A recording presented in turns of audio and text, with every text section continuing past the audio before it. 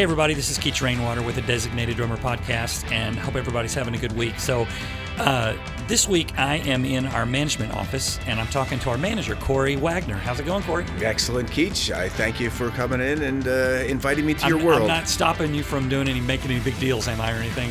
Yeah, well, we lost a lot of money sitting here by me talking about myself, but you had a big deal we'll get going it back. until I walked in, right? So I have been wanting to have you on my podcast for a long time, but I know you're really busy, and I remember the first time we talked was when COVID was going on, and I couldn't even get in the building. Oh yeah, right. Remember that? Well, I wasn't allowed to leave my house. I know, so right? Because it was like, well, if you come in, then you'll have to be asked, this thing, and only certain people that work here are allowed to come in the building, and that kind of thing. So here we are. Yes, we're free. Post-COVID and all that. So I had a question from a friend recently and a listener, and she said that her son is turning 18, and he is interested in the music business and wants to get into the music business, but he doesn't really play an instrument, and he's not a musician, but he's interested in the music business. And she said, "What's your advice?" And my first thought was, my advice is become a manager, because why would you say that is? Well, from your personal standpoint, the poor guy. Okay, so we'll try to help him through it and get through. But I think it's good advice, because as a manager, we see all sides of the business, right? And you go out there, so you see the publishing side, you see the touring side, you see the contract side, you see the merchandise side. So we do have to be experts in a number of fields to get involved. But I would say that somebody should start, because I back up, but we eat what we kill. Okay, so if we don't generate any money, we can't commission. A manager is commission based for 99% of managers. So they go out and they're fishermen. They go out, they put the bait out, they try to catch fish, and the more fish you catch, the more. That's correct. Yeah. However, but a young man or woman that's trying to get into the business, I would encourage them, to get involved with the company, right? To start, to learn and cut your teeth a little bit to figure out what's happening. A company meaning a management company? Like a management company, publishing company, just someplace within the business to start, to get a foothold on it, okay? Because again, without experience or anything, it's tough to break through that. Would you call that an intern, or would you call that a... Well, there are intern. I have day-to-day person. Yeah, no. There's day-to-day. It'd be tough, because you have to know kind of what's happening, right? And you have to know what decisions to make or not to make. A big part of management is making decisions every day. And look, hopefully we have a pretty good, success rate. But some of them are the wrong decisions, and which is okay. You learn from them and you figure it out. And believe me, I've made almost all those mistakes early in my career, right? Yeah. So you start there. But in today's world, it's much easier for these kids, because there are college programs now that are about business in the music business, right? Yeah. So you go to Belmont, there is music management major. Right. So there are formal ways of learning these things. Back in the day when I started, I was in college, just doing entertainment committee. So I'd bring, national touring acts to our college, and we would put those local shows on, right? And, we got to touch the international touring artists for a minute and feel like you really had something to, in the business. But then I slowly worked with local bands and just doing what we call a regional rollout. This was pre-Spotify and all those other sides of things. And, find local radio stations within a 100-mile radius and clubs, and try to get the bands out there touring and going around there. So it was very difficult. It was you learned on the fly basically with it. But now there's more formal education that are available to these students. One book that I will recommend, Donald Passman's Everything You Need to Know in the Music Business. I have that book. You have to have it. Yeah. It is written very well by one of the best attorneys in the business. Okay, Donald Passman, an incredible man on top of it. But it's written well that if you're, and respect to you, Keith, an artist, you can skip all the fuddy-duddy legalese terminology and still get through it and still have a pretty good working knowledge of it. Yeah. But that I would just strongly suggest anybody that wants to get into the business, that gives you the fundamental, understanding of the spider web that is our business. Yeah, right. Yeah. So back to your beginnings, and I'm just interested in you as a professional, a person, and everything. You started out. What did you do when you first got out of college, or did you get right into the management, or did you do something before that? Yeah, well, I have 2 degrees. I graduated with a healthcare administration and marketing degrees. Okay. So I worked at a psych hospital. And you used to live in California, didn't you? So I did. I did a 16-year penance in Los Angeles, is what I say. But I graduated for that, so I would work overnights in psychiatric hospitals. Okay, and then during the day, I would go in and try to. I got a job making $250 a week, Wow. living in LA and working as and I'm doing air quotes assistant All right. for a guy that wasn't really ready to pay somebody to be on board. But I saw that he needed somebody. And then ultimately I got a job as a driver on a tour. I had 2 college degrees, and I was driving a van on a tour that was like the satellite driver. And instead of sleeping when all the other drivers... A tour meaning like what? Like a music tour? Or? Yeah, it was Fleetwood Mac, Bad Company, and REO Speedwagon. Wow. What year was it? What would this have been? Oh, God, you're killing me. 80s probably? Something? No. Geez, give me a little bit of break. So that was about 94. Oh, 94. Yeah, Okay. 95. But instead of sleeping while the drivers were sleeping, I learned how, like, to pack the stage, how to do ticket blocks for the guest lists, how to So I slowly just learned bits and pieces. Now, how did you get into that driving position? Did you just know somebody, or did somebody? So I was sorry to go back, but when I moved from Pennsylvania to Los Angeles to start my career, I traveled the country living in a tent for 9 months. You did. That's so cool. And so I just if I'd run into Keith, she'd be like, "Oh no, you have to go 200 miles back the other way. There's this beautiful thing to check out, or this national park." And I'd be like, "Oh, awesome!" And I packed I was dumb enough to think I could pull it off, and had my little journal and traveled the world. And I happened to meet somebody that was a tour manager. That's so cool. And we stayed in touch. And this was pre cell phone era and stuff like that. I'm sorry, Corey. So, I cannot picture you as a hitchhiker, as a backpacker. Yeah, no. I had my Honda. No, I had my Honda Accord. It was packed with everything in it. A free spirit. I'll say that, because you're your office and you're very businesslike and everything. I'm a Gemini. I can go both sides. Okay, so that's what I love about you, Corey. You're such a free spirit. Yeah.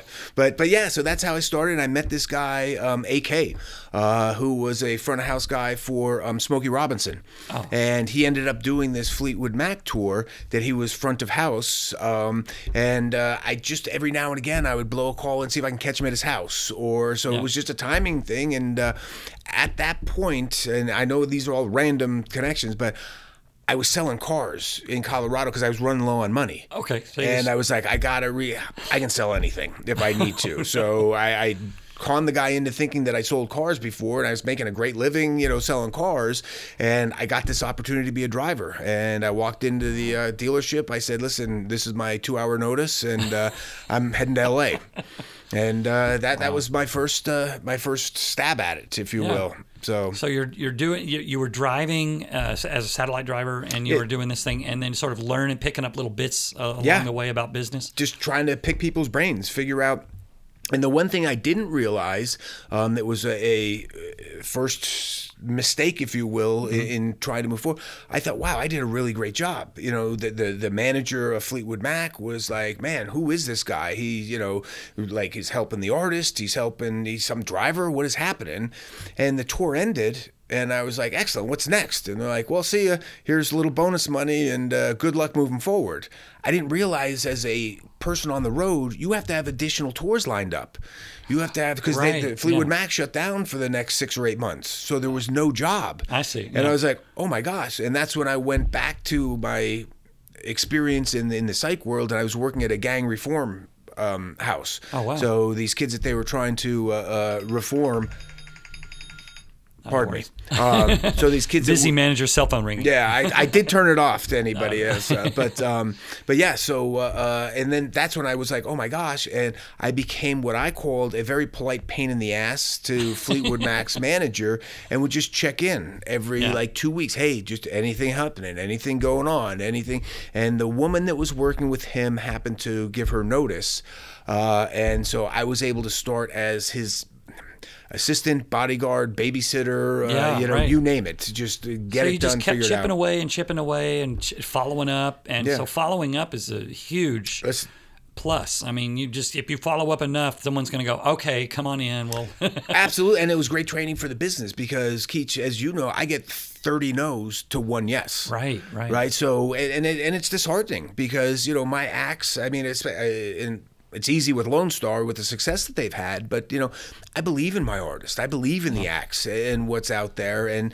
I have a vision. I have a belief and know what we can achieve as a team, right? Because there's only so much. If I don't have the artist and the music and those sides of things, I have nothing, right? So as a team, we have to work together on it, but so many people are like, oh no, but that's not the time right, or this is it. When I know we can cross the finish line, but other people are programmed for just you gotta be a good salesman, don't you? Absolutely, and relentless. Because think about all the other bands that are there trying to get the same thing to happen. So how do I push us to the front of the class? Yeah, one aspect about management, when we first got into Lone Star, when we first got a record deal and things like that, is our manager, Bill Carter at the time, how he could just pick up the phone, call Joe Galante like that. I just thought that was so cool, that they had relationships for so long, and it was just like, hey, what's up, Bill? No, and listen, here's a little pearl of wisdom for the team out there, right? So relationships are key. Right. And because clients come and go, right? Whether they retire, whether a relationship just runs its course, right? Or whether somebody does a terrible job for them, or, who knows? There's all different reasons why things change, but the relationships are what's there, okay? And that's what sustains me coming in 30 years of managing acts, okay? Yeah. But the important part is, and somebody shared this with me, and I've got daughters, so I try to give them that same, little bit of knowledge here and there, but they said, if you hang out with 5 people that make an okay living and just kind of fly by, you'll become the 6th person. Yeah, I see. If you hang out with 5 millionaires that are focused, that are really, really have a plan of action, more likely than not, you'll become that 6th millionaire. Yeah. So those relationships, who you're hanging out with and who you're associating with, really turn into something positive or negative. So know who you're rolling with. I'm not hanging out with the right people. Yeah, see? I need to hang out with more millionaires. No, but it's true. But you hung out with artists, with musicians. Yeah. Musicians, drummers. Right? Yeah. But that was your lane. Right. And you hung out with the right artists and musicians because they were very talented, like yourself. They were very driven. They had a focus. You could have been with one of these bar band guys that were just smoking weed, drinking, and like trying to pick up chicks, right? Or guys, depending if you're a guy or a girl in the industry. Right? But you saddled your horse with a group of people that were going to be successful. So again, you did exactly what I said, but in an artistic related environment. Yeah, does that make sense? Thing I noticed, it does. One thing I noticed years and years ago, when I was talking to this guy, he was a guitar player, and this was before I was in Canyon and all that stuff. I was just kind of coming along in the 80s and trying to be a better drummer. And I noticed this guitar player that I met was this fantastic guitar player. He played like flamenco guitar. He could do these licks that I just couldn't believe what he was playing. But you know what? He was playing in a weekend band only playing on the weekends, making $50 a night or whatever. And this guy was, in my mind, he was a star. I mean, he had the long dark hair. He could play guitar just like it was part of his body. And I thought, you, my friend, are not in the right situation. And so it made me think, like, you are only worth what you're willing to accept. Right? Absolutely. Well put. Because he was willing to just settle into that little weekend band. I said, who are you playing with? Oh, I'm playing with this band. We're playing this little VFW hall or whatever, And I said, we're doing pretty good. And I'm just thinking, like, dude, you're in the wrong. You need to think bigger, Well, but that's a very good point, because it's another thing when I talk to artists, because sometimes you run into people that come from very wealthy family, right? And the kid is a very good artist, and they have a lot of talent out there. But one of the first questions I run into with a young act, or if there's somebody that's trying to get in here, what's your plan B? What are you going to do? This is a tough business. And the minute somebody has a plan B, I'm out. Yeah, right. Because I have no plan B. Yeah. This is how I eat. This is how my kids go to school. This is now, isn't that one of the passages in the Ronald Passman book? I'm sure, It said, don't have a fallback. Yeah. If you have a fallback, you're just going to fall back on it. And, Right. and that's what you're going to end up doing. If you don't have a fallback, you is sort of forced into, okay, how am I going to work this problem out? How do I, do this for a living, making music for a living? Yep. No, So you're don't have a 100% fallback. right. Yeah. Yeah. Yeah. And listen, anybody that thinks they're not going to make mistakes is just unrealistic. Okay. So that's another part that I would just like to tell the younger audience. Be fearless. Yeah. If you repeat the mistakes, then there's a different conversation that we're going to need to have. Okay. You have to learn from your mistakes. Right. Yeah. But get out there, push the limits, and try. Yeah. Yeah, absolutely. Yeah.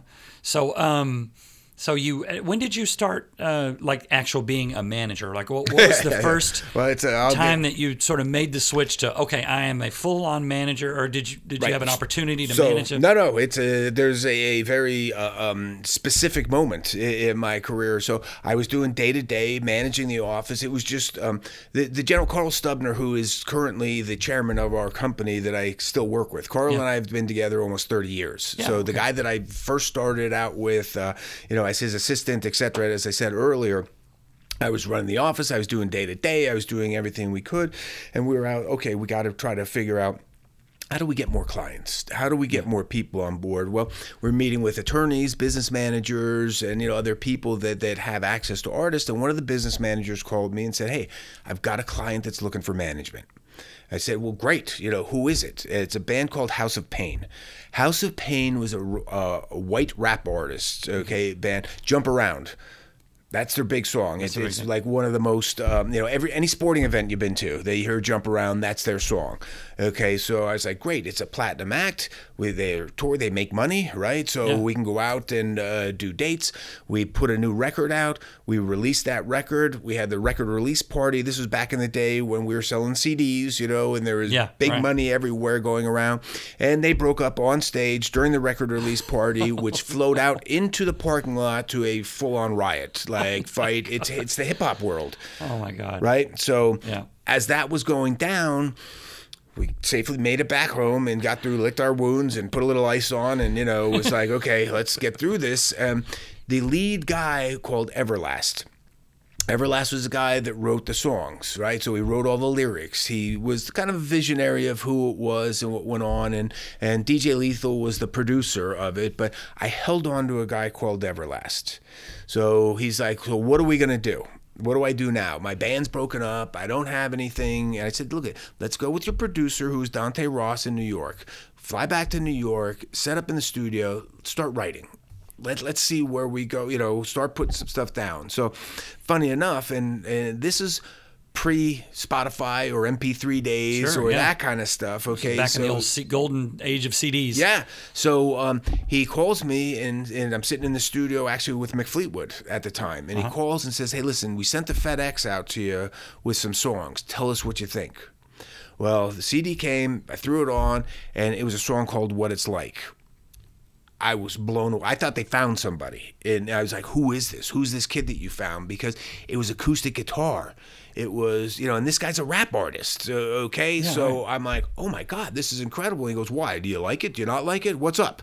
And I'm like, it's incredible. This is like a bona fide smash. And again, I say that none of us really know unless there's that fairy dust from above that makes it, but it was an incredible song. To do with it, right? Incredible song. He's like, it's me. I'm like, oh my God, this is incredible. So fast forward, he's tied to a hip hop label. And the way you market a hip hop record is it's all front loaded back in the day, right? So you would put everything into it. So that first week you would sell the million Now explain front loaded a little bit more. Yeah. So everything, all your marketing money, all your marketing drivers, everything is on that first song. Yeah. Right? So that you get that thing out there. And again, we sold CDs, albums back then, not singles. Yeah. Right? So that single was what got people to buy the album. I gotcha. Okay, so you didn't buy singles. It wasn't like we were doing little 45s or singles kind of thing at that point. So you would put everything you could into the front of it because, again, we sold a lot of records those first weeks in that format. People had to get the CD in order to get the single. Correct. Because there was no single. It was just the whole CD. So all of a sudden you'd hopefully do 500,000 or 750,000 records that first week. Yeah. And then it would exponentially drop, right? But you got that hit and go through. Well, this was a rock record. This was going to alternative at the time. Right, of course. And so we had to teach the label how to market a rock record. Because they were just doing rap records. Correct. Right? So they were like, we're going to throw everything. So the first week we released the album for What It's Like, we had maybe 3,000 records sold. But we had the panel of radio stations in front of us. We're like, okay, listen, we've got to get Detroit. If we get Detroit, that opens up Baltimore. Baltimore's going to open up Boston. Now, how did you learn that? How did you know that? To go through by talking to different from the we had done a bunch of rock records in the past. That's what we did. The management company that you had signed on to. Yeah, it was mainly rock. So just knowing that, and again, back to relationships. I could pick up a phone and say, hey, listen, this is what I've got going on. What are your thoughts? What are the key stations you think we can get with this? And then there was one in Ohio. They did the weekly Thursday call with what we're adding as a huge ad on there. And that's where you had to get to. And once we got that, it clicked. Yeah. And then Atlanta came on, Leslie Fram, who now runs CMT. She was the program manager there. That clicked. And now all of a sudden we're doing all the big festivals. When you say click, that means they started playing it on heavy rotation or something? In medium rotation. Yeah. That it's like there's something here. Yeah. And then what we got phones, we got feedback. So when the song played, people would call into the radio station. Who is that? Can you play it again? And phones, go through. We didn't have Spotify that you just play it at your whim, right? So for those that don't know, I'm just going to kind of throw a little bit of info out there.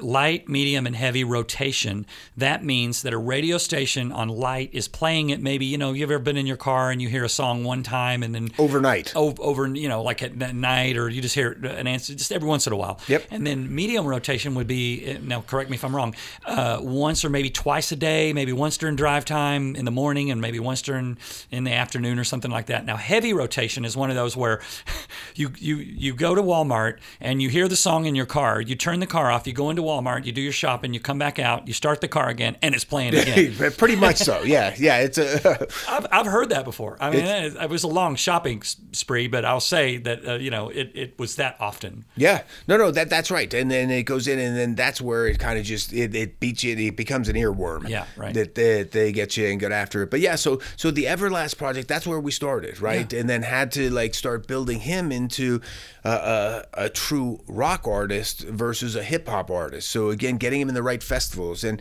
with him, I ended up going to, I'd say, 14 different countries. We did festivals across the world. And now this would involve you as a manager talking to promoters.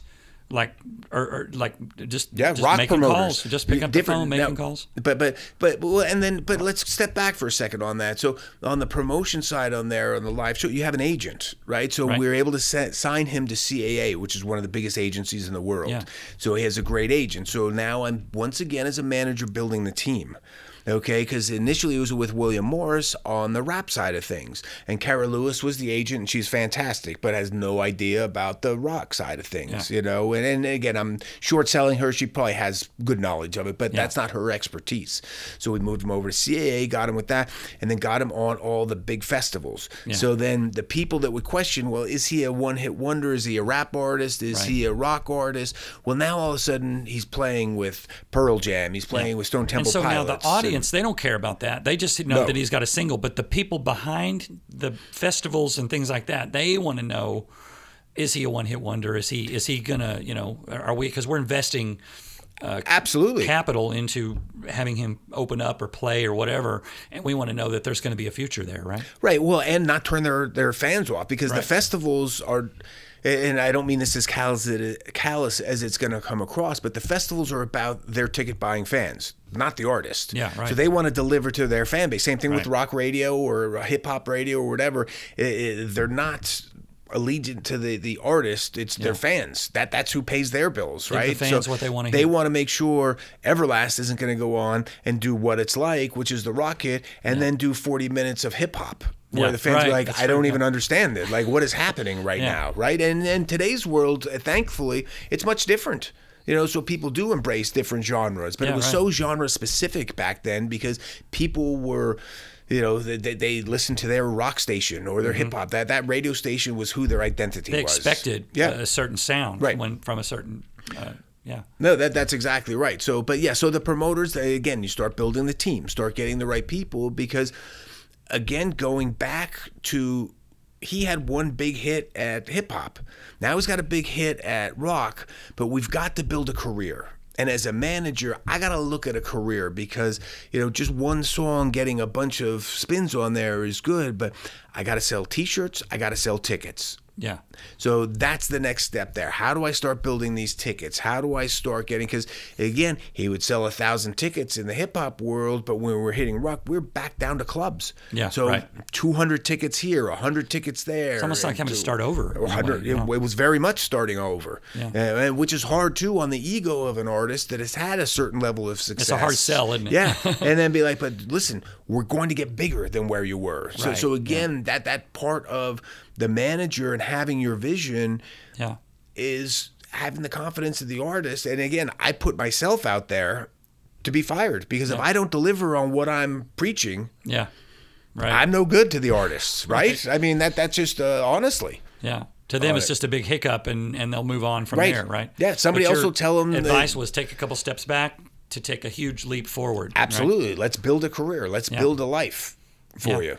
And so that was my first, or sorry, your it was first probably a little long-winded, but that's okay. No, that was my first artist that I managed and that I broke, and we ended up doing I think 5 million records, Grammy awards on it, and then got him on the Carlos Santana Supernatural record, which ended up sending like 20 million or 30 million records it sold, and his was the lead single off of that, so that took him to a whole nother level. Yeah, wow. That's amazing. So you, as you went along, you just sort of obtained, like I was talking about earlier about how it seems like a manager is kind of comes from a law background or something like that. Did you just sort of pick up little tidbits? Were you reading books on the music business law and things like that? Because you really absolutely. have to know. Well, that's why I referenced Donald Passman's book initially. Yeah. I mean, that's what I read that back to front, and then as CDs came out and digital came out, there's new variations of the book. Right. Yeah, exactly. But now I had relationships. Right, because I was legitimate that I had an artist that things started to happen. So taking lunches, taking dinners, going and meeting with people like, hey, what's happening? So now I have the in with people that are much more successful than I am. Yeah. Right. And they take me seriously. I'm able to sit down and talk to them. And the Guy Osiris of the world, was Madonna's manager and started her label with her and those kind of things. So you go to the people that are smarter than you, Keach, and you ask them, what are you doing? And, and again, respectfully, with hand out, and, I'm new in this. I want a career in it. I don't want it to be a 2-year thing, and then what do you do next? So I utilize those resources and people I had and look for a mentor and somebody that, like, look, I was smart enough not to know that I couldn't do it, but smart enough to also know to ask for help. Yeah. Right. And so my ego was such that I want success. I believe that I deserved it and that, but enough. And I give that credit to my parents for keeping me in line a little bit.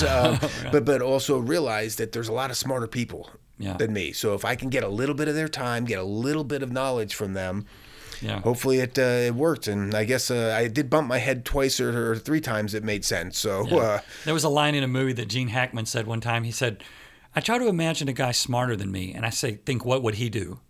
And I always thought that always stuck with me. Yeah, no, it's right. But so you kind of have a rapport with drummers, I will say, because not only you and I are sitting here talking, but you have managed Fleetwood Mac and Tommy Lee before. Those are both drummers. Well, and Matt Sorum from the Guns N' Roses Velvet Revolver that he was in with on that. Yes. So for some reason we are laden with drummers. Yeah, right. Yeah, and you're a good drummer manager.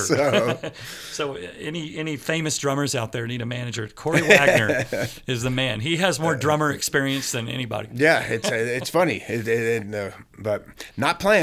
But it just happened. Yeah, exactly. So, I'm lucky. You're still working with Mick Fleetwood quite a bit. So he's still part of the company. Been there forever, and unfortunately, having lost Christine. this past year, so I'm not so sure what will come from Fleetwood Mac. But Mick is always busy. He's always out doing his thing, and we'll build a little all-star band. What is for he him. doing? Is he doing like playing or thing, or is he, he speaking? Does, or he does. He's got a restaurant. Fleetwood's on Front Street in Maui. So I encourage anybody that makes the trip over there to get yourself a nice meal and sunset musicians. And periodically, Mick shows up on the upstairs patio and plays a little bit with some of his friends there. Oh, that's so great. But we launched a coffee line with him this year. There's a gin line that we're in. Mick Fleetwood has coffee? Mm-hmm. That's right. He's How did an I not entrepreneur. know about this? We just launched. It's about I'm going to say 6 months since we launched. And I think, hopefully I'm not jinxing us, that I think we're just finishing up the deal with Kroger. So it'll start to show up. Because initially it was just online. You know what I mean? It was a program that we pushed on that. But Mick's a lover of foods, of wines, of all things nice and wonderful. And Hawaii is the coffee place. Right. Yep. Absolutely, and it's something that he enjoys. He, with his little Stella the pig, he's got a massive pig on his farm that is part of his massive pig. Yeah, you'll see him walking or with a leash. Oh, like a real pig? Yeah. Like, no. Okay, like a pet. Okay. Yeah, real pig. He'll be walking around Maui with his pig on a leash. Can't picture that. Yeah. Maybe I can. Fleetwood with a leash and a pig on a leash. But yeah, he has that entrepreneurial spirit always. Okay, so but he'll always be doing different things, and there's rumors he and Lindsay are talking about maybe a project, and you just never know. So now Fleetwood Mac has a different manager, right? Or they all do, yes. Okay, so we do now. Carl Stubner, the chairman, is the manager of that band, right? Okay. Just to be clear. So again, Fleetwood Mac, the band, and then now, yes, but back in the day, each individual member had their own manager. Right. So it was a nightmare. It's very difficult. Yeah. Everybody had their own. Well, Mick Fleetwood was managing Fleetwood Mac in their heyday, like in the 70s. He did, late yes. 70s. Mm-hmm. He was their manager, and they would always come to him for things, Yeah, I remember that. But back then there was 2 Fleetwood Macs even touring. It was so crazy. That. Because again, there was no cell phone, so you couldn't really call people out while it was happening. Right, yeah. I listened to Mick Fleetwood's audiobook. Yeah, no, it has a crazy. I mean, if you go into the Fleetwood Mac side of thing, I mean, when it started, Peter Green was the lead singer, and it was a blues band. They outsold the Beatles and Rolling Stones in '69. Okay, on that, but Peter ate too much acid and ended up having a nervous breakdown and ended up shooting at his accountant who was trying to deliver royalties to him. Wow. And it was like, it's evil, it's bad, this is caused, and the poor guy, and Mick, to his credit, has stuck with him. He's done tributes to him, so that they help him out financially and those sides of things. So when he left, then there was 2 new members that came in, and they landed in the United States. They're getting ready to start the tour, and Jeremy, who's one of the new guys that started, guitar players, he joined the cult, Children of the God. Right. Then that night they were supposed to have a show and they couldn't find the guy, and he took off with Children of the God. The 70s. Exactly. So again, it's Fleetwood Mac now with the lineup. I do remember hearing that Peter Green was the one that coined the phrase Fleetwood Mac. He was saying, in the studio when they were laying down the rhythm tracks, he would say, "Hey, that's Fleetwood Mac," because Mick Fleetwood and John McVie, correct, bass and drums were the backbone of all their songs, and not just Fleetwood. I mean, this was before Fleetwood Mac, but they were they would record for other people too, like session musicians, and it was a team of bass and drums team that he coined the phrase Fleetwood Mac. Oh, that's Fleetwood Mac right there. But and remember, it was a blues band back there. It was a blues band. So that pocket is so important to that music, right? And to go through. But absolutely. Yeah, that's wild, man. And so, shifting gears to Tommy Lee, you've been managing Tommy Lee for a while? Yeah, well, I worked with Tommy directly. So that was, maybe 6 or 7 years with him. Yeah. And we got him fresh out of prison, to be honest with you. But one of the most charming, sweetest guys out there. He's Tommy, don't get me wrong. It's he is who you think he is. Yeah. Right? He's a rock star. And out there, without a doubt. But, I got his book done, Tommyland. We, talked all about that side of things. We had Now, when you say you got his book done, you made that happen? Correct. Yep. Tied him in. We got the book deal done. We pitched it. We got the agreement done. Then found Anthony Boza, who was the author, the co-writer with him. Right. Anthony's an incredibly talented guy. He's done so many big rock books, but he goes into character, Anthony does, which he tried to keep up with Tommy, and that's no easy feat. Okay, so without disclosing too many things, there was a lot of wild nights, evenings, and long days on that side of things. Yeah. But you know, it turned out to be a New York Times bestseller, and went out there, and then, you know, his solo band, you know, they put out and start working and going through. But ultimately, we had to let Tommy go for his own well-being. Motley Crue was trying to get back together. Tommy was like, I'm not going back into that band. I am done with it. And we sat down with them and explained, like, listen, this is legacy time. Yeah. Okay, we don't participate in it. We didn't make money off of it because another manager managed Motley Crue. But once again, in my heart, if I'm working with an artist, I've got to do what's best for the artist. Sure, yeah. And Tommy going back into that band was so important. And the right decision, and I would have to literally like drag him out of his house, put him in my car, and take him to the photo shoots. And he's like, "No, I don't want to do it," and go through. And a lot of bad blood in the past, and things like that. And now everything is great. You see, this is, I mean, they're playing stadiums now, right? And going through, and it's funny because I connected with him. It'd been a minute, and you know, he was just saying how much he appreciated all that and being real people to him, and not just a money manager. Yeah. That like, look at, I can grind him, because you can always make money with Tommy. Yeah. You know, we did a jean line, we did a tattoo line. I started his DJ business with him. Right, I'm at What's his the house. DJ business?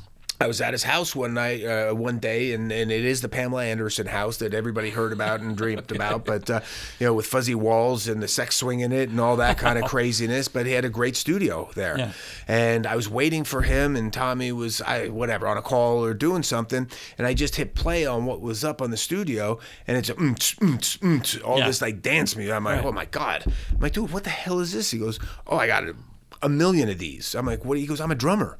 It's just natural. Like, these are beats. This is, you know, so I'm always fascinated, and I like that dance music. So it didn't have any vocals. It just... just tracks. Just dance music, yeah. And I was talking to him, and I'm like, oh, my God. And this was before he went back to Motley, okay? So we're going back a little bit in time. But I was like, wait a minute. This is something we could maybe make some money on. And that's the manager in you coming out and looking for an opportunity. So all of a sudden I see, but I knew that he wouldn't have been taken seriously as a DJ. It would have been like one of those celebrity things. And Tommy, so there was a guy, DJ Arrow, that we knew and Tommy knew, and he was a legitimate DJ in the South. So he had a name. Yeah, absolutely. And small, but not massive, but he was legitimate. People knew this guy and respected him and his beats. So we got Arrow and Tommy together. And they started, what I started with, though, is I'd have Tommy play just a small drum kit that had triggers. Yeah. So it would make sense, and people would be like, oh, okay, because everybody wants to see Tommy drum. Right. Not behind a deck and mixing, spinning right? So we turntables. started that way, and we did like the White Festival, which is down in Miami, that, you know, has like a million DJs. You know, you try to go to bed at 6 o'clock in the morning and they're starting up again, you know, kind of craziness. But we started there, and then all of a sudden it turned into viable business. And people, so we slowly took the drum set away. And then Tommy just was like up there and is a viable DJ. And he, you know, when he's not touring, he's doing, you know, 20, 40 shows all across the world. And we did residency in Ibiza, as they say, and, you know, the party capital and stuff. So, but it turned into a real viable business for him. And then the great part is, in the DJ thing, it's 2 guys in a box of records. Wow. Like, you don't have trucks and buses and, you know, that whole side of thing. The production is pretty low on that. Right. And what you do is, when you book those shows, it's 2 first-class tickets, you know, or 3, because you have 1 tech that's kind of helping them run through. They pay for all the hotels. They give you a little bit of money for living out there. And hey, wasn't Travis Barker doing that too? Yeah. Like with a DJ, him and that's when that plane, when the plane crash or whatever. Correct. Yeah. Well, he was with his DJ. I thought I heard. Yeah. Yep. Wow. But it's a natural. I mean, you're a drummer. I can imagine my wheels turning right now. But you with me as a understand drummer. the beats, right? But you understand how it would make sense. I could totally do that. Yeah. Okay, so stay tuned for the Keach Rainwater DJ tour coming up. Wow, I'm so glad I got you as a manager. Yeah. You're gonna have to manage me separate. Done. Come on, let's go. Well, cool. So I wanted to talk a little bit about the changes in the music business and the things that you've seen and the things that where you think it's going and all that, because it just like it's almost, to me, it almost changes on a daily basis, No, it exponentially changes as we move along. Absolutely. And now with AI, it's come to a whole nother. But right. yeah, I mean, if I can just step back, I mean, it started started with records, right? So vinyl. Yeah, vinyl. And then it went to 8-tracks, right? Uh-huh. And I wasn't managing back then, by the way, okay? So just to want to make sure to note, 8-tracks are not me. But then went to cassettes, right? Yeah, right. And then all of a sudden, CDs happened. Well, the quality, like in CDs, cassettes were better because they were smaller, because the 8-track was a big, clunky kind of thing, right? Yeah. So the cassette, it was just smaller and easier to carry, so and you they could have more sounded in terrible your because car. nobody complained that you did a mixtape on a cassette. No, absolutely. Right? So, but then it went to CDs. Yeah. Well, the quality now turned incredible, right? So, but also the record labels realized, wow, we can sell the whole catalog all over again. So everybody that bought a cassette they now have CD players. Yeah, right. So these CDs were cheap to manufacture, so it was like, 90 cents. And it would be like a remaster type thing. Absolutely. They would take the originals and remaster them. Correct. And the label's making, profiting $10 a unit. Right. With So no think production cost. Correct. Because It's the just album's already been done. manufacturing, and they own the manufacturing plants, right? That's true. So at any rate, so I won't get into the manufacturing and that side, but it goes to CDs. Well, then all of a sudden, this Napster shit crept up. Pardon me for the language, but this Napster all of a sudden popped in, and it's like, wait a minute, you're going to share these files, and nobody's And they sound as good as a CD? Absolutely. Yeah. It took you a while to download them because we didn't have the how slow it bandwidth. was, the AOL, I mean, I heard about how slow it was. Exactly. I never really knew. but so that was a thing for a minute, and people were like, "Oh God, what do we do? How do we control this? What happens?" And even like Metallica refused to allow it to happen. Yeah, right. But the genie was already out of the bottle. Yeah, right. So this is just going to get better and continue to go and continue to happen. And then YouTube came along, and then all of a sudden now you can just listen to songs on YouTube. And then Spotify, and then now the DSPs that are out there. Okay, so those all happened, and now it's a digital way. But what also happened is now it's become back to the 50s where it's a single-based business. Yeah, it's not an album true. that you're selling. So fans and kids are fans of songs versus bands. The whole album and the whole band. Correct. Yeah, right. I see what you mean. And in the live environment, they'll dive in and they'll be part of it. But when you're talking about how you listen to it and what you go through, right? So now it was a streaming thing. So, so, in MySpace and Facebook and all those things started that side of things. But how do we get kids to stream? Who's getting paid for this? Right. How does that? And then all these lawsuits because the labels and the streamers are like, well, we'll pay you 2 cents on every stream. The writers weren't getting paid, so all that kind of came around and is happening. But now all of a sudden, you got to be a TikTok star. Yeah, right. You got to, which is, I hate it worse than anything. Yeah. Well, like you said earlier, like just a minute ago, you said that they're fans of songs and not the artist. So the TikTok thing to me is just kind of a way to bring a visual aspect to it, to where I want to know what this person looks like, or they don't really even want to know, but there it is. There's what the person looks like. Now listen, with social media, like. Unfortunately, you know what they had for breakfast. You know what kind of shoes they're wearing. You know what kind of you fuel they put in the car. Yeah. No, because that's what everybody's making it happen. And then I think we're losing a lot of artistry on that because I hate it. I mean, when I sit down and listen, I mean, you guys are like, oh God, please don't make us do TikTok, and we're fortunate because Lone Star's got 10 number one hits. They've got a catalog, but if you're a new person trying to break through, how do you break through? This is where kids are discovering. YouTube is where they're discovering, and it's all video. People are listening to music with their eyes a lot of times, okay? Yeah. But it's also destroying the artistry because people aren't built for that. Artists are a special breed of people. They feel things more and deeper. That's what enables them, in my opinion, to bring this art. What we all feel and think, they can bring it into a medium that makes sense and that connects with you. That's the magic and beauty of an art of music, right? So but now I'm like, well, who cares about that stuff? Show everybody what you had. Can you do this dance? Yeah, and make people laugh. Be a trained monkey. Show them your new car that you just bought. that goes through. And listen, it's a great revenue source for some people. And if that's what you want to do, but again, it makes it not about the music. But now, right, or 100%. But now some of the labels are like, okay, well, let's not look at the TikTok side of things, I'm hearing this is what's going on. So it's constantly changing. And, what we talk about in our company and I mean is find great music. Yeah. Find great artists. We'll figure out how to break them through and to go out and to make that side of things happen now, because it does change every single time. And it's soul crushing to artists. Like, okay, great. We got to, 1 million TikTok followers. Well, that doesn't matter anymore. Now we're going to this. And it's going to continue to change. Yeah. And now it's even gone such as, AI. It's like, well, give me a Lone Star song with a little bit of Drake in it and some Bon Jovi. Yeah. And that song comes about. Up that sounds like that. Right. And it's like, and now the labels and everybody are suing because it's like proprietary, intellectual properties. It's a crazy business. And I think that's what was to be tough about a young person trying to get into management right now, is this having to learn all the history of things and where it came from and where it is now and where it might be going, because that's where the value is. But they've also grown up with this stuff, where I, as an analog gentleman in a digital world, I've got to learn, and thank goodness I have teenage daughters, okay? So, they can walk me through and see, but they've grown up with this stuff. And don't you think they have, because I have a teenage daughter as well, she's 17, don't you think they kind of have the weirdest taste in music? Is it just me or my daughter? It's all over the place. It's strange. Like the stuff that I was listening, we were driving somewhere, I was taking her to New York City from Toronto to New York City and back, and there was a lot of drive time, and she had her playlist on her Spotify, and just the weirdest stuff.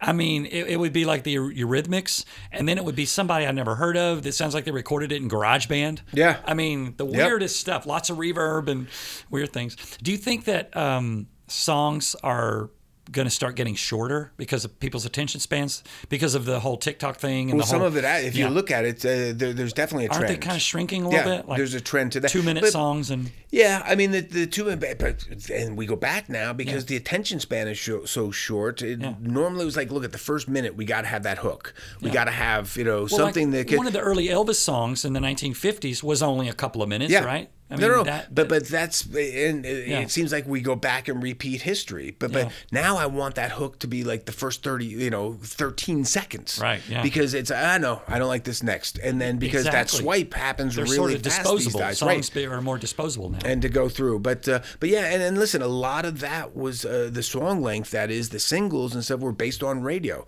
Because... not to break everybody's heart, but radio are not in the music business, they're in the advertising business. That's true. Yeah. So the less amount of time the song is, the more amount of airtime they can sell and make money. Exactly. Right. Okay, so that was the other thing. And, people be like, what, a 9-minute Leonard Skinner song? What the heck? That takes, I could have sold, $100,000 worth of advertising. And again, those are management numbers, not actual, factual. But that's the other part. And unfortunately, it reflects on the art, when somebody is sitting there trying to fit it into that one funnel to go through. I remember years ago you were talking to me about a project we were working on together or something, and you were talking about packaging. And that's one thing that I find that your skill and your talent is really good with packaging, coming up with not only just touring, but also CD things and just being able to put together a package. Is that something you learned, or is that something that you just naturally do? I think it's something that, again, we all have our gifts a little bit. I understand like how to get people's eye. I understand what's attractive, what's, people kind of glean to. But I do have a degree in marketing. So it was part of, a learned process and to go through. And, I'm fortunate enough that certain things make sense logically to me. Like, look at it, if I'm putting an album, and we're selling vinyl, just say, that name's got to be above the little marker where it gets buried in, right? Yeah, so people can see it, or, sending that same message, or what's going to make it stand out from a different, that isn't what everybody else has that's going through. And but yeah, it's that's the fun part for me. That's where I can get creative, right? And that's where I'm able to. I can't write a song, I can't play an instrument. My parents gave me every opportunity. It just I feel it in my heart, and then songs will make me cry, make me depressed, make me happy, whatever I want to feel at that time. I get it, but just from the brain to the fingers, it just never decided to connect the dots on it. Were you always kind of attracted to the music business a little bit? Oh, or absolutely. Is that just something you fell into? No, listen, I mean, and I have the weirdest playlist. I'll have Vivaldi Four Seasons on. I'll have like a heavy metal song. I'll have a Lone Star song. I'll have a pop song. And if it touches me and speaks to me, that's the magic. I also love visual arts. Like instead, when I was out with Tommy Lee and they're all going to strip joints and partying, I was at the museums and going and seeing the Van Goghs, seeing, you know what I mean? Yeah. So those things, if I don't have something going on, there's a pretty good chance I'm rolling around like an art gallery or a museum or, and then adding to my things collection. That inspire you. And just make me think or ask questions. Like that's, that's why the art, we have to have it, and especially music. I mean, and especially a drummer. I mean, just your heartbeat is musical. You know what I mean? That all connects with it. And without music, God, I can't imagine what life would be like. But we need that to feed our soul and absolutely just to live, in my opinion. And it's whether it's just a tribal beat or something symphonic, 800-piece orchestra kind of thing. It all touches people, and to me, that was really important to me, and to be able to be part of that. And going back to, as I said, when we started this podcast, that the woman called and said her son doesn't have any musical talents necessarily. I am her son, many years later with it, because I don't have those talents. But man, to be with these creative people, to be able to bring those gifts to the masses is an honor. It's interesting that a lot of musicians, they don't possess these skills that you're talking about, the talent to make these relationships and things like that. They're just musicians. They just want to make the art. They want to go in the studio and they want to create the thing.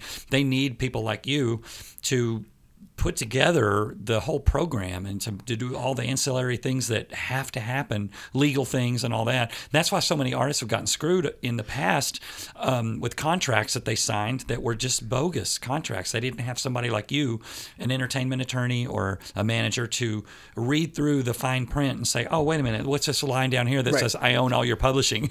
Or though, back in the day, having a manager whose desires were more important about their success than the artist. Right. And you could argue with Elvis, with the Colonel. Yeah, right. The Colonel owned the publishing. Yeah. The Colonel took care of his passport, so he couldn't tour and go out there.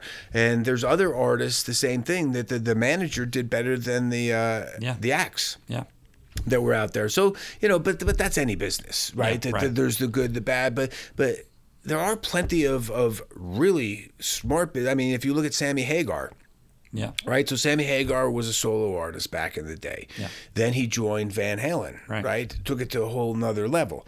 Well, he's made more money with his Cabo Wabo line, which is a tequila line and a beach destination. I mean, he sells merch and T-shirts and everything else. Yeah, right. He sold Cabo Wabo for $100 million. Whoa. Okay, so he's a brilliant businessman, and that works. But you need the manager, in my opinion, so you can be the artist. Right. Because if you're doing the business side of things, it takes away from your time where you can be creative. It takes away from that energy and being also very vulnerable as an artist. So I wouldn't say there aren't artists that don't have those skills, but I do think it's important that you have a manager that allows you to be the artist. Right. Yeah. So that you can open up and be that vulnerable person to allow that art to come out. How would you say the percentage of ideas that you come up with, that you dream up, versus the ideas that the artist dreams up?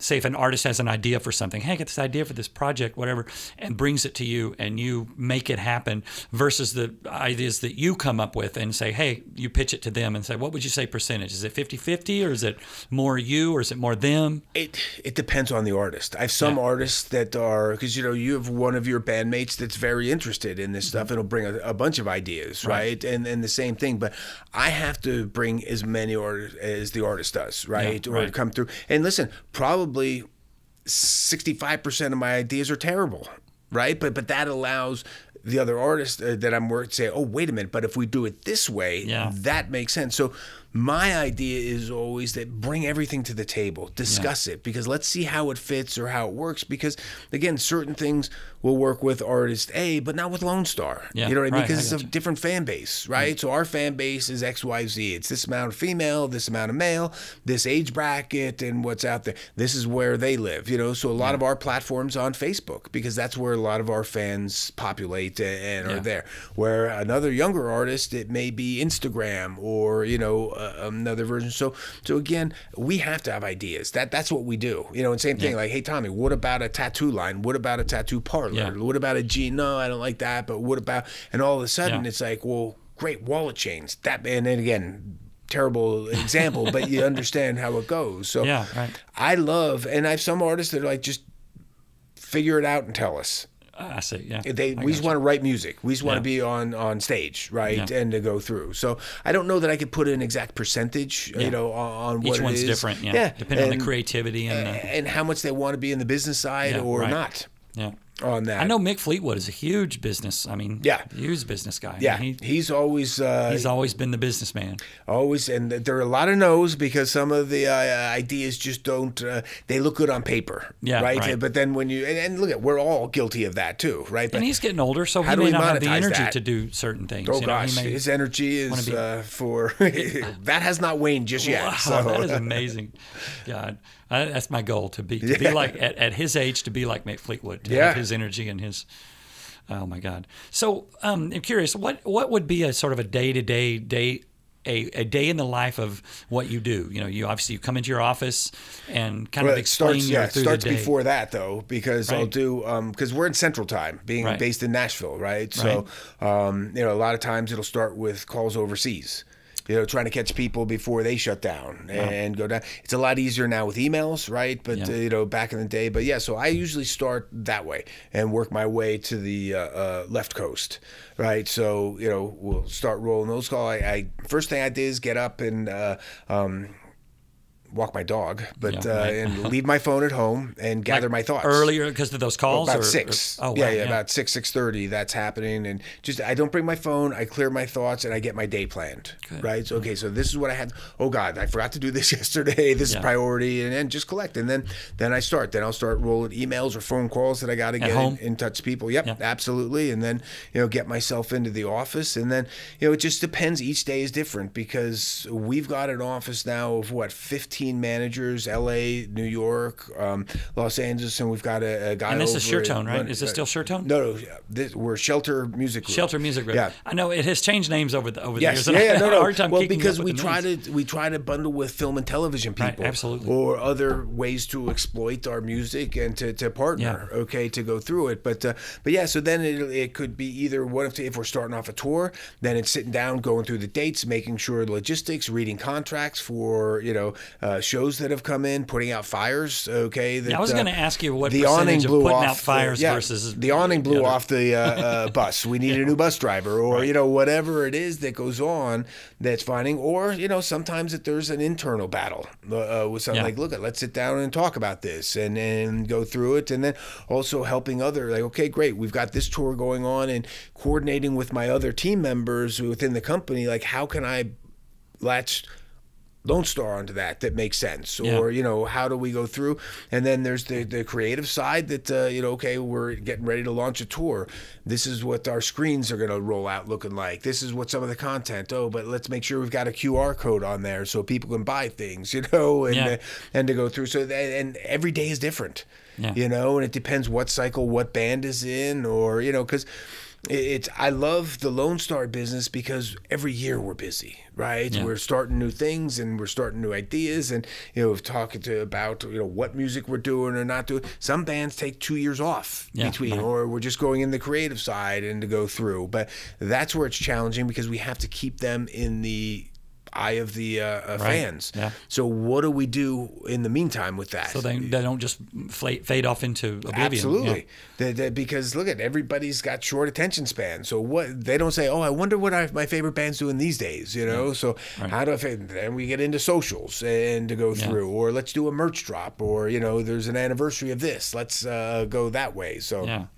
So each day is different, and then at the end of the day, I try to get out of here about 6:30. Then I go get something to eat, and then I'll do West Coast calls until like 7, 8 o'clock sometimes, and then it's like, okay, time. And then the other part that's strange, and my kids laugh because a lot of their parents are doctors or lawyers, or then I got to go out and catch shows, or cover a show that's happening, or go have dinner, and that's our Knights of Columbus. That's our and again, those are the times where I'm networking to find the next smartest person. right? Or to figure out like, oh, this isn't happening, or how come I can't get Spotify to play this? Well, now I've got dinner with somebody at Spotify. I can at least get an honest answer. You know what I mean? To go through and so it just never stops. So it's a weird business we're in. I mean, honestly, it does, and that's the other thing. And then you're out on the road with your artist, and at a show until 2:00. But I still have to get up at that 7:00 to work the other calls and the business side of things. So it's not for the faint of heart. Our business, and it's funny because I see a lot of the younger artists, or managers. Pardon me, I said artists. I see some of them, and they're like, yeah, I'm tired. It's time for me to shut down. I got a kid, And I'm like, okay, hang on. You got the old codgers like us that are still rolling and going through. And it's a different world that we live in. So, a lot of times my kids are like, so what's going on? I'm leaving. It's 9:00. And they're like, I'll be home at 1:00. And they're like, you get home after we do. Like, what is that about? So. Right. Yeah. Wow. Well, man, it was great talking to you, and I've learned so much. I always learn so much when I do these podcasts. Well, listen, you don't even have to bring a microphone in. You're welcome anytime, Keith. You've been our manager you've been Lone Star's manager for over, I want to say almost 20 years. For a long time. Yeah, it's been a minute. So I'm not that old, but 12 or 11, 2011 or 12. It's over 20 years, right? Yeah. Oh my God! Yeah, so where does the time go? I think 13. No. 13. If we do 11 or 12, That's right. Yeah. I think it was 2010. So 20 years. Yeah. 13 years. Yeah. Wow. Where does the time go? So, please, and I'm learning more about you that I never knew. Yeah, listen, that's because I'm stuck here trying to get business done for you, right? Keith. I love it that when we play on the weekends and we come back in on like Sunday or Monday and we have the rest of the week off, but you're here every damn day. Absolutely, just happily, plugging away. Yeah, happily. Thank you. I appreciate your work and your honesty and your creativity and everything. Listen, it's been my honor. Okay, it's a band of that success, and I do have to say, and this isn't just because Keith is sitting across from me, but great guys to work with. That makes things a lot different. Okay, so when you have a really good team and good people, at the end of the day, I don't want to let anybody down. Yeah. And I'm harder on me than I will be on anybody else, because when I've got a good group of people like this, the last thing I can do, it would break my heart. Yeah. If I didn't do a good job for everybody. So, but you do a great job, and you've done a great job for so many years, and I hope we can continue on and many on more and to on come. and on. We're just starting, my friend. We're just getting started. Yeah, people ask me, how long are you going to play drums? You're never going to retire? And I'm like, I will play drums even if you have to duct tape the sticks to my hands, and I can still physically hit the drums. I'll be playing. Perfect. Well, thank goodness. Thank you. And and thanks for having me. me. Mick Fleetwood is be playing. Yeah, exactly. But again, Keith, it means a lot to me that you would bring me in and absolutely have me be part of it. I've been trying for so long, and I finally got a break in your schedule and have to come in here. Well, this has been Keith Rainwater and Corey Wagner on Designated Drummer, and we'll see you next time. Cheers.